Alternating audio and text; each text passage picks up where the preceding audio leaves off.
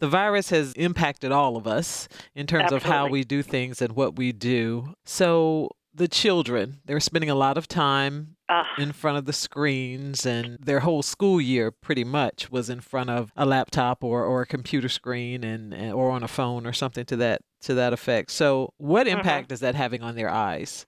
Well, what I've seen directly in my practice is that kids who were going to be nearsighted because of genetics or anything in their family, they're progressing a lot more quickly into the more serious nearsightedness. Thicker lenses, a little bit more dry eye. The kids who didn't really need any glasses, and I didn't expect them to have any glasses later on, are finding that they're needing help because all they're doing is staring right there at that screen all day long. Whereas before, at least they would get up, run around, talk to people greater than that laptop distance.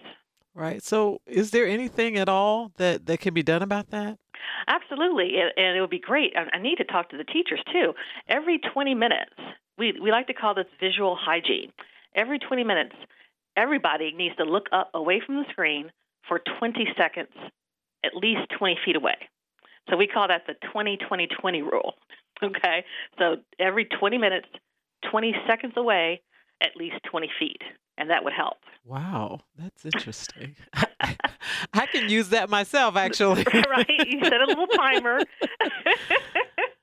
And the other thing is, if they start having problems like burning of their eyes, we need to look at the ergonomics of their screen. So the screen should be a little bit lower than your eye level, because if you raise it up too high, you don't blink as often. And so we need that blink in order to keep our eyes nice and lubricated.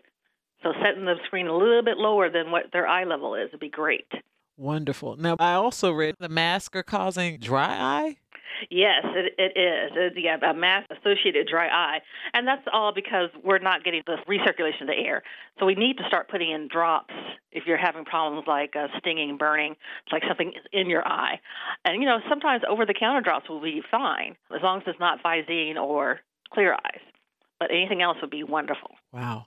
So much to learn, so much to do. How else has the virus and what we've been dealing with for the past year and a half or longer impacted your patients? What have you seen?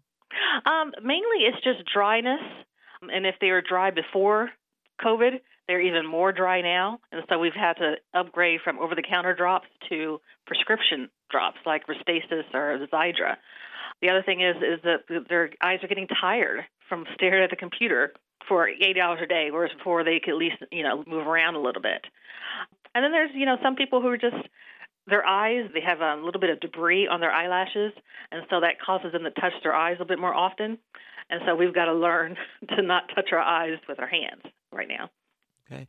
So any of these things we need to immediately see an optometrist if we're noticing something, or will the eye drops do? What are your thoughts? I would say you can go ahead and get the drops over the counter, and if you're doing those drops more than 2 times a day and it's not really relieving any of your problems and you're having burning or stinging or even red eyes, then I would definitely call optometrists and make an appointment, because there's other ways we can treat that without you struggling and being in pain. Gotcha. Okay. Is there anything that I haven't asked that you think people should know regarding the virus in their eyes?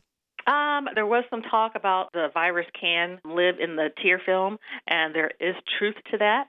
But as long as you keep your hands washed and don't touch your face, then we should be fine. Okay. Dr. Kristina Ramsey, thank you so much for your time today. I really No appreciate problem. it. Thank you. I appreciate it. Okay. Bye-bye.